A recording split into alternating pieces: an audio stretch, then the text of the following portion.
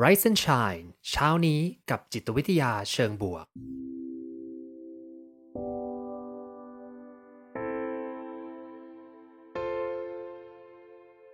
สวัสดีครับยินดีต้อนรับเข้าสู่พอดแคสต์เพื่อทุกท่านอยู่กับผมภูมิธีรพุทธปิติชัด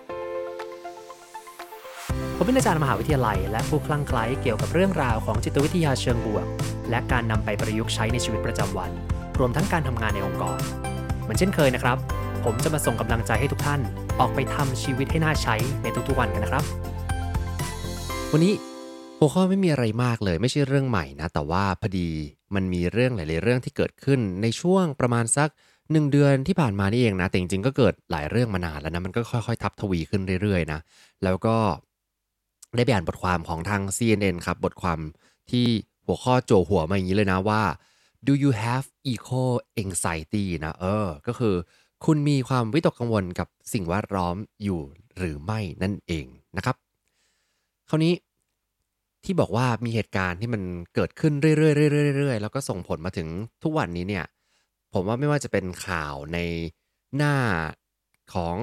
สิ่งที่ท่านอ่านนะครับผมสื่อต่างๆในโซเชียลก็ดีนะหรือว่าสื่อช่องทางไหนก็ดีนะเราจะเห็นเทรนด์ของเหตุการณ์วิกฤตต่างๆเนาะจริงๆไม่ต้องไปไหนไกลแล้วนะวิกฤตบ้านเราก็สมมติว่าเนี่ยฝนตกหนักๆเรื่อยๆต่อเนื่องนะแล้วก็วันนี้ทุกคนก็คงจะลำบากนะได้ข่าวว่ามีน้ำท่วมอยู่หลายจุดอยู่เหมือนกันนะที่ยังท่วมค้างอยู่นะครับผมแล้วก็อาจจะสาหัสจากเมื่อคืนเนาะก็ให้กำลังใจทุกคนนะครับใครที่กำลังเดินทางนะครับใครที่กำลังจะออกจากบ้านแล้วปรากฏต้องเปลี่ยนกางเกงเปลี่ยนรองเท้ากันนะก็ให้กำลังใจนะครับผมก็ยังไม่ได้ออกไปไหนนะพอดีประชุมตอนเช้าแต่เดี๋ยวตอนบ่ายๆน่าจะต้องออกไปโชคดีวันนี้ไม่ต้องเดินทางออกเช้าไม่งั้นแย่แน่เลยนะโอเคทักทายทุกคนนะครับก็หวังว่าวันนี้จะเป็นวันที่โอเคนะแม้ว่าจะเจอกับสภาพบรรยากาศสภาพน้ำท่วมต่างๆนะครับซึ่งสิ่งที่จะคุยวันนี้ก็เกี่ยวข้องนะก็คือเรารู้แหละว่าฝนตกบ้านเราฝนตกแล้วก็น้ำท่วมนะก็เป็นดูเหมือนเป็นปกตินะแต่มันก็ดูจะบ่อยขึ้นนะอีกที่หนึ่งที่นึกถึงแล้วอยู่ในหน้าข่าวนะครับก็คือที่ปากีสถานใช่ไหมครับน้ำท่วมหนักมากเลยนะแม้ว่าจะเป็นประเทศที่เขาบอกว่าปล่อยคาร์บอนฟุตปรินท์น้อยมากๆเลยครับเพียงถ้าเทียบกับประเทศอื่นๆนะประเทศที่เป็น develop country อย่างอเมริกาอย่างเงี้ยนะครับผมแต่ว่าน้ำก็ไปท่วมเขาเนาะเพราะว่ามันก็ไปติดกับตัวภูเขาเนาะแล้วก็น้ำด้วยความที่อากาศเปลี่ยนแปลงนะ climate change นะ รวมถึงที่ผมได้ยินบ่อยๆนะผมจะคุ้นเคยก็คือไฟไหม้ในเขตของแคลิฟอร์เนียเนาะวันก่อนที่เพื่อนผมไปขับผ่านขึ้นไปในแถบที่มันไฟไหม้นะแล้วเขาก็ถ่ายรูปมาแล้วก็มาลง Instagram นะผมก็โอ้โหมันเป็นเหมือนกับเศษซากของสิ่งที่ไหม้ไปแล้วนะก็น่าเศร้ามากเลยก็คือเป็นโครงร่างของบ้านที่เป็นเคยเป็นบ้านมาก่อนแล้วก็มีรถมีอะไรนะแต่ว่ามันแบบดำไปหมดเลยนะก็ไม่ใช่เรื่องปกติมันก็เกิดหนักขึ้นเรื่อยๆนะ รวมถึงเรื่องของน้ำแล้งในจีนด้วยนะที่ตอนนี้ที่เขาประสบกันอยู่แล้วก็อีกหลายๆเรื่องเลยนั่นเองนะครับ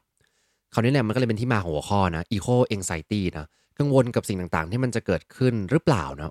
ขอถามมาอย่างนี้ก่อนเลยนะถ้าใครรู้สึกว่ากังวลจังเลยว่ามันจะเป็นยังไงต่อไปนะก็สามารถที่จะพิมพ์มาในช่องแชทได้นะพิมพ์กดเลขหนึ่งมาก็ได้หรือว่าพิมพ์ว่าใช่มีความรู้สึกอย่างนี้นะครับผมคราวนี้บอกว่าเวลาที่ พอพูดถึงเรื่องของสภาพอากาศทั่วๆไปก่อนแล้วกันนะกับความรู้สึกของเรานะ anxiety มันคืออารมณ์ใช่ไหมความรู้สึกวิตกกังวลต่างๆที่เกิดขึ้นนะจริงๆแค่อากาศเปลี่ยนนะเราก็รู้สึกแล้วใช่ไหมครับอากาศเปลี่ยนฝนตกอย่างนี้นะแล้วก็อากาศร้อนเราก็หงุดหงิดนะฝนตกก็รู้สึกแบบว่าทึมๆหน่อยนึงหรือบางคนชอบนะแล้วแต่อารมณ์ของคนที่จะเปลี่ยนไปซึ่งอารมณ์ที่มันแย่นานๆเนี่ยมันส่งผลต่อสุขภาพจิตแล้วก็ well-being โดยรวมนะ ใครรู้สึกเลยว่าถ้ามีอารมณ์ที่แย่ต่อเนื่องกันไปเรื่อยๆเนี่ยอันนี้คือปัจจัยสำคัญเลยที่จะทำให้เกิดโรคซึมเศร้าหรือปัญหาทางสุขภาพจิตต่างๆนะคราวนี้มามองเรื่องของอารมณ์ที่ส่งผลได้รับผลกระทบต่อจากสิ่งแวดล้อมเนาะแล้วก็สิ่งแวดล้อมที่มันเกิดการเปลี่ยนแปลงเรื่อยๆเนี่ยเอา2เรื่องนี้มาจับรวมกันนะก็เลยเป็นที่มาของที่จะคุยวันนี้ Eco Anxiety นะครับผมวันนี้บทความที่ผมได้ไปอ่านมาเนี่ยก็ เป็นบทความจาก CNN นะที่บอกเขาก็ไปสัมภาษณ์นักอุตุนิยมวิทยานะของประเทศอเมริกานะครับคนหนึ่งชื่อว่าคุณบอนนี่สไนเดอร์นะคุ คุณบอนนี่เนี่ยเขาไปแต่งหนังสือเรื่องรู้สึกว่าจะชื่อเรื่องว่า Taking the Heat นะครับผม How Climate Change is Affecting Your Mind, Body and Spirit and What You Can Do About It นะก็คือวิธีการที่จะจัดการกับ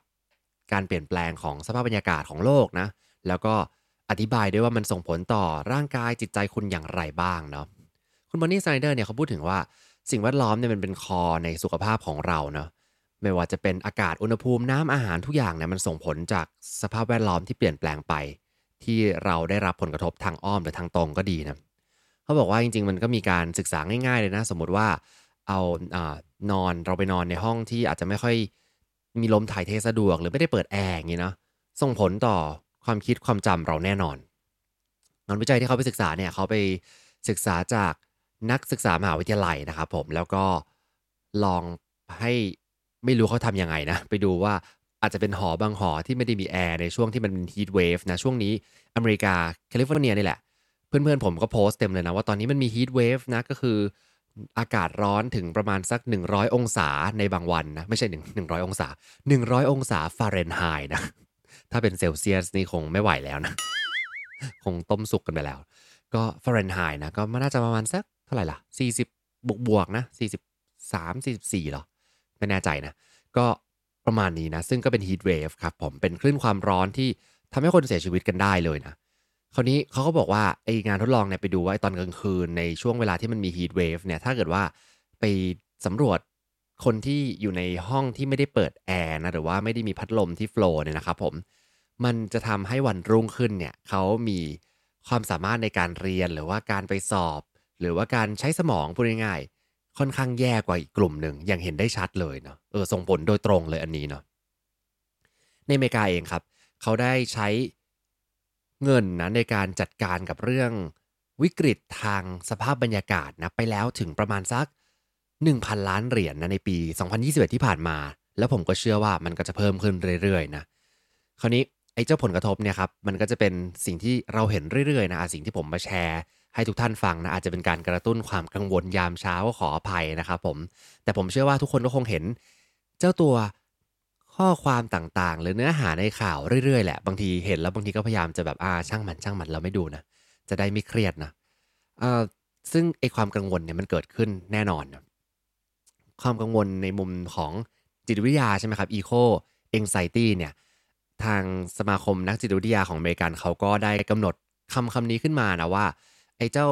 Eco Anxiety หรือว่า Climate Anxiety นะความกังวลจากการเปลี่ยนแปลงบรรยากาศทั้งหลายเนี่ยนะมันเกิดจาก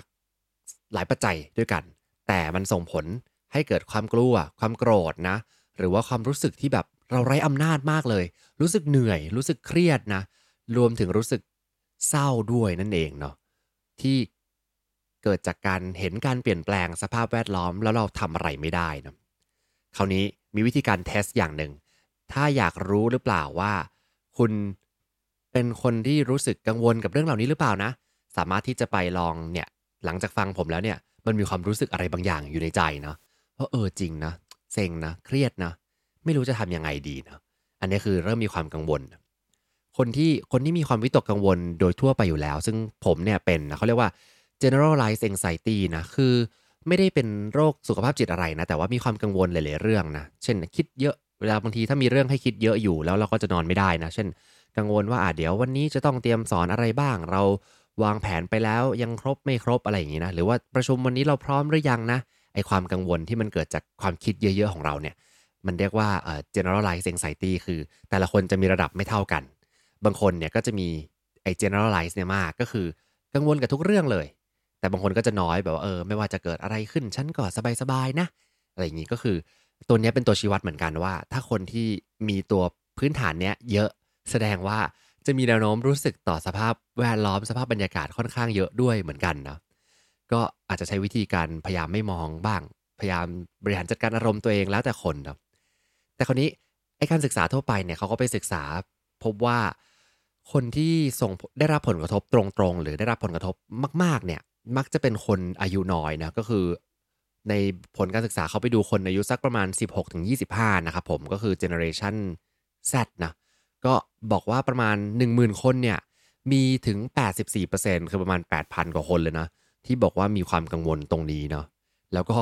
เกินครึ่งนะ56%บอกว่าเนี่ยมนุษยชาติเนี่ยแย่แน่เลยเนาะก็คือเป็นสิ่งที่น่ากลัวใน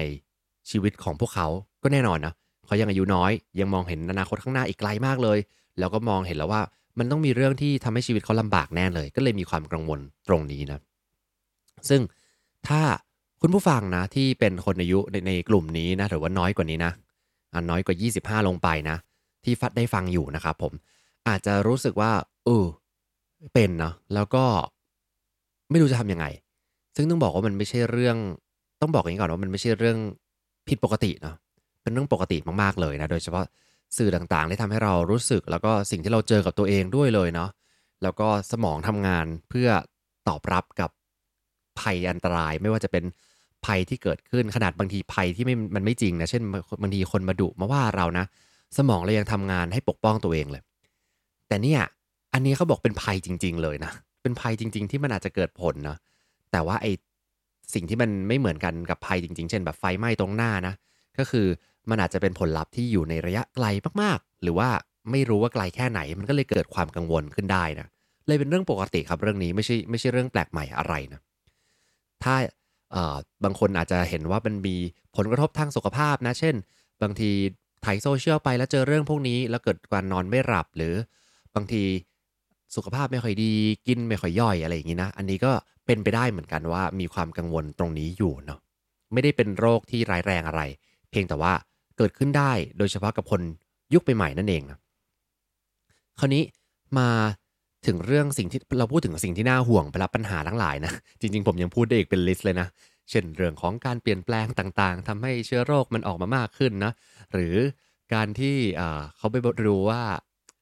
อะไรนะช่วงเขาเรียกว่ามันต่างประเทศจะมี allergy season ใช่ไหมก็คือเป็นช่วงที่คนมีภูมิแพ้เยอะเพราะว่ามันมีแบบเกสรดอกไม้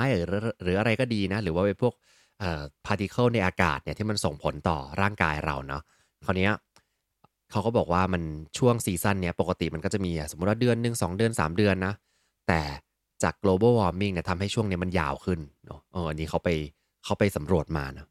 แต่โอเคอันนี้เรา pause ไว้ก่อนนะกังวลกันมากพอละเรา pause ไว้ก่อนเรามองดูบ้างดีกว่าว่าไอความรู้สึกวิตกกังวลเรื่องสภาพแวดล้อมหรือว่าบรรยากาศหรือ climate change ทั้งหลายเนี่ยมันอาจจะมีมุมมองดีบางส่วนด้วยนะมุมมองที่ดีส่วนหนึ่งก็คือว่าด้วยความที่คนยุคใหม่ที่มีความรู้สึกกังวลอย่างเงี้ยครับผมมีผลงานทดลองเหมือนกันนะไปดูว่ามันเกิดผลอะไรกับพฤติกรรมของเขาบ้างนะสรุปแล้วก็คือคนที่ได้รับความรู้สึกกังวลเหล่านี้ครับมักจะมีพฤติกรรมในทางที่ต้องการสร้างความเปลี่ยนแปลงบางอย่างเนาะอุ๊ยกดผิด สร้างความเปลี่ยนแปลงบางอย่างนะก็คือพยายามที่อยากจะเนี่ยหาของมือสองมาใช้แทนที่จะซื้อของใหม่นะหรือพยายามที่จะเช่าสิ่งที่ไม่ต้องซื้อครั้งเดียวแล้วใช้แล้วจบเนาะพยายามจะเอาสิ่งที่มีอยู่แล้วมาปรับปรุงเปลี่ยนแปลงนะ repurpose มันไปนะหรือว่าลดประหยัดพลังงานนะหลายๆพฤติกรรมที่พยายามจะเปลี่ยนแปลงก็เกิดจากการที่เขาเนี่ยมีความรู้สึกกังวลตรงนี้นะแล้วก็ไอความกังวลเนี่ยมันก็เลยส่งผลให้เกิดพฤติกรรมเหล่านี้เกิดขึ้นซึ่ง ผมแอบมองว่าถ้ามันเป็นอย่างนี้ไปเรื่อยๆนะเอาหวังว่าโลกเรายังจะอยู่พอจะอยู่ได้อีกสักพักหนึ่งนะแล้วคนจำนวนมากนะมีความรู้สึกเหมือนกันร่วมกันทั้งโลกนะมันอาจจะมีแอคชั่นบางอย่างที่ผลักการเปลี่ยนแปลงแบบเหมือนกับพลิกขึ้นมาเลยนะมันมีหนังสือเล่มหนึ่งชื่อว่าThe Tipping Points นะถ้าผมจำได้นะแต่ว่าจำไม่ได้ว่าใครMalcolm Gladwell หรือเปล่านะน่าจะใช่นะ The Tipping Point เนี่ยเขาพูดถึงเรื่องการที่มันมีจุดเปลี่ยนแปลงที่มันเกิดขึ้นเราต้องไปหาจุด tipping point จุดที่มันจะพลิกจากพฤติกรรมที่เคยทำกันอยู่ในโลกไปเนี่ยหรือว่าพฤติกรรมที่แม้แต่ตัวเราเองทำอยู่ปกติแล้วมีโมเมนตัมอะไรบางอย่างมาพลิกให้มันเปลี่ยนเพราะมันก็จะหมุนพลิกไปอีกทางหนึ่งทันทีเลยนะจากสิ่งที่เราคิดว่าโอ้ยเป็นไปไม่ได้หรอกแยกขยะที่บ้านเรายังไม่ได้เลยนะเราจะมาเปลี่ยนแปลงโลกสิ่งต่างๆได้ยังไงนะแต่เชื่อไหมครับว่ามันจะมีจุดเปลี่ยนบางอย่างที่ทำให้ทุกคนเนี่ยฟลิปแล้วก็เปลี่ยนทันทีเลยนะเหมือนที่เราบอกว่าโอ๊ยมันเป็นไปไม่ได้หรอกทำงานที่บ้านนะจะทำได้ยังไงต้องไปเจอกันนะอยู่ดีก็มีโควิดใช่ไหมก็ฟลิปปุ๊บเปลี่ยนได้เลยนะผมก็เชื่อว่าเป็นอย่างนั้นเหมือนกันนะมนุษยชาติมีความสามารถในการปรับตัวนะเพราะฉะนั้นไอ้เทรนด์ของความกังวลต่างๆเนี่ย มันอาจจะเป็นสัญญาณบางอย่างที่บอกว่า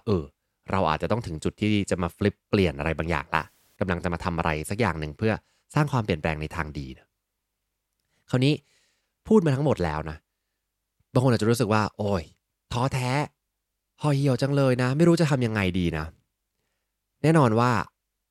เรื่องของความกังวลเป็นเรื่องของอารมณ์นะแล้วก็เรารู้แหละว่ามันมีข้อดีบางส่วนในการที่จะผลักดันให้เราไปทำอะไรบางอย่างเพื่อสร้างความเปลี่ยนแปลงนะแต่เราต้องจัดการกับอารมณ์ของเราด้วยเพราะว่าถ้าเกิดว่าเจอกับความรู้สึกกังวลระยะยาวๆเนี่ยมันส่งผลเสียต่อตัวเองแน่นอนนะ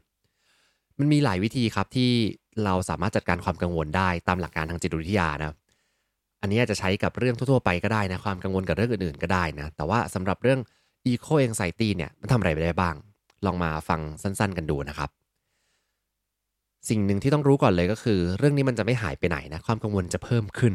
คุณอาจจะไม่กังวลมาฟังวันนี้อาจจะเริ่มกังวลนะแต่ไม่เป็นไรลองมาดูว่าทำอะไรได้บ้างนะอย่างแรกเลยครับให้สำรวจพฤติกรรมส่วนตัวของเรานะสำรวจพฤติกรรมส่วนตัวของเราก่อนว่าตอนเนี้ยเรามีความรู้สึกอย่างไรบ้างเวลาเจอกับสถานการณ์ต่างๆเวลาเจอสื่อต่างๆงานวิจัยพบอย่างนี้ครับว่าจริงๆแล้วเนี่ยเวลาที่เราเกิดความกังวลตรงเนี้ยส่วนใหญ่บางคนที่เจอเหตุการณ์กับตัวเองบางทีไม่รู้สึกด้วยซ้ำนะ บางทีแบบโอ้โหเจอเหตุการณ์วิกฤตต่างๆเนี่ยอาจจะไม่ได้รู้สึกขนาดนั้นก็คือรู้สึกกับเหตุการณ์ที่เกิดขึ้นแต่ไม่ได้รู้สึกความกังวลกับเหตุการณ์โดยรวมนะแต่กับการที่เราได้ไปดูข่าวหรือเห็นข่าวหรือฟังที่ผมแชร์เนี่ยรู้สึกมากกว่านะเพราะฉะนั้นลองมาสำรวจพฤติกรรมตัวเองครับว่ามีปัจจัยอะไรบ้างทำให้เรารู้สึกกังวลมากๆนะแล้วก็เราสามารถที่จะรับมือกับมันได้ไหมบางทีถ้าอารมณ์เราไม่พร้อมที่จะเสพข่าวที่มันค่อนข้างที่จะทำให้เรารู้สึกแย่นะ ก็หาทางรับมือมันก่อนเนาะหาทางรับมือกับความรู้สึกเราก่อนแล้วค่อยเผชิญกับมันหรือบางทีเลี่ยงบางข่าวได้ก็โอเคนะอย่างที่2สำคัญมากเลยสำคัญกว่าข้อแรกนะนอกจากสำรวจตัวเองแล้วคือเมื่อเกิดความกังวลนะสิ่งที่จะช่วยลดความกังวลได้ดีมากเลยก็คือการ take action เนาะความกังวลเนี่ยมันจะทำให้ย่อความคิดเราให้มันเล็กลงใช่ไหมครับแล้วก็พยายามที่จะแก้ปัญหาข้อดีคือเราจะทำหน้าที่ของการเป็น problem solver ที่ดี กังวลปุ๊บหาทางแก้นู่นนี่นั่นได้ดีนะคราวนี้ปัญหาคือไอ้ความกังวลเรื่อง climate change เนี่ยหรือความสภาพแวดล้อมเนี่ยมันแก้ด้วยตัวคนเดียวไม่ได้มันจะมาคิดวิธีการแก้ปัญหาแล้วออกไปลงมือทำมันคงยากมากมันก็เลยทำให้เราเนี่ยติดอยู่ในลูปนะกังวลสมองคิดหาทางแก้ปัญหาย่อความคิดให้มันเล็กลงโฟกัสมากๆเลยแล้วไปหาทางออกไปติดหาทางออกไม่ได้ก็กลับมากังวลแล้วเป็นไซเคิลของความไม่ดีอยู่อย่างนั้นนะ วิธีการที่จะแก้ครับก็คือให้ออกไปลงมือทำอะไรบางอย่างนี่แหละเล็กหรือใหญ่ก็ดีนะไม่ต้องคิดนะว่าผลกระทบมันจะไปสร้างการเปลี่ยนแปลงทันทีหรือเปล่านะเช่นเอาวันนี้กังวลใช่ไหมเห็นข่าวไม่ดีเลยน้ำท่วมปากีสถานหรือท่วมบ้านเรานี่แหละเนาะแล้วก็หันไปดูทำไงดีฉันแยกขยะแล้วกันนะหาทางแยกขยะนะหรือแบบวันนี้ลองปรับอุณหภูมิแอร์สักนิดนึงแล้วกันนะหรือหาทาง จัดการสิ่งต่างๆนะในแบบที่ทำได้ไม่รู้แหละว่าผลมันจะเป็นยังไงนะบางคนจะมีเสียงในหัวเราบอกโอ้ย2คำแค่นี้ก็ทำไม่ได้นะแยกขยะไปแล้วเขาก็ไปเทรวมใช่ไหมหรือว่าทำอะไรก็ไม่ค่อยเวิร์กสักอย่างนะแต่ว่าสิ่งที่ท่านทำเนี่ยต้องบอกงี้ว่ามันไม่ได้เพื่อสภาพแวดล้อมหรือว่า climate โดยรวมนะถ้ามันอาจจะช่วยเล็กๆน้อยๆก็ยังดีนะแต่หลักๆแล้วเนี่ย ผมเชื่อว่ามันช่วยทางใจของเรามากกว่า คือเราทำไปเนี่ยเพื่อลดความกังวลแล้วก็ทำเยียวยาใจของเราไปบางส่วนนะแล้วค่อยๆสะสมไปเรื่อยๆนะให้โฟกัสอย่างนี้ดีกว่าเนาะโฟกัสว่าลงมือทำบางอย่างลดความกังวล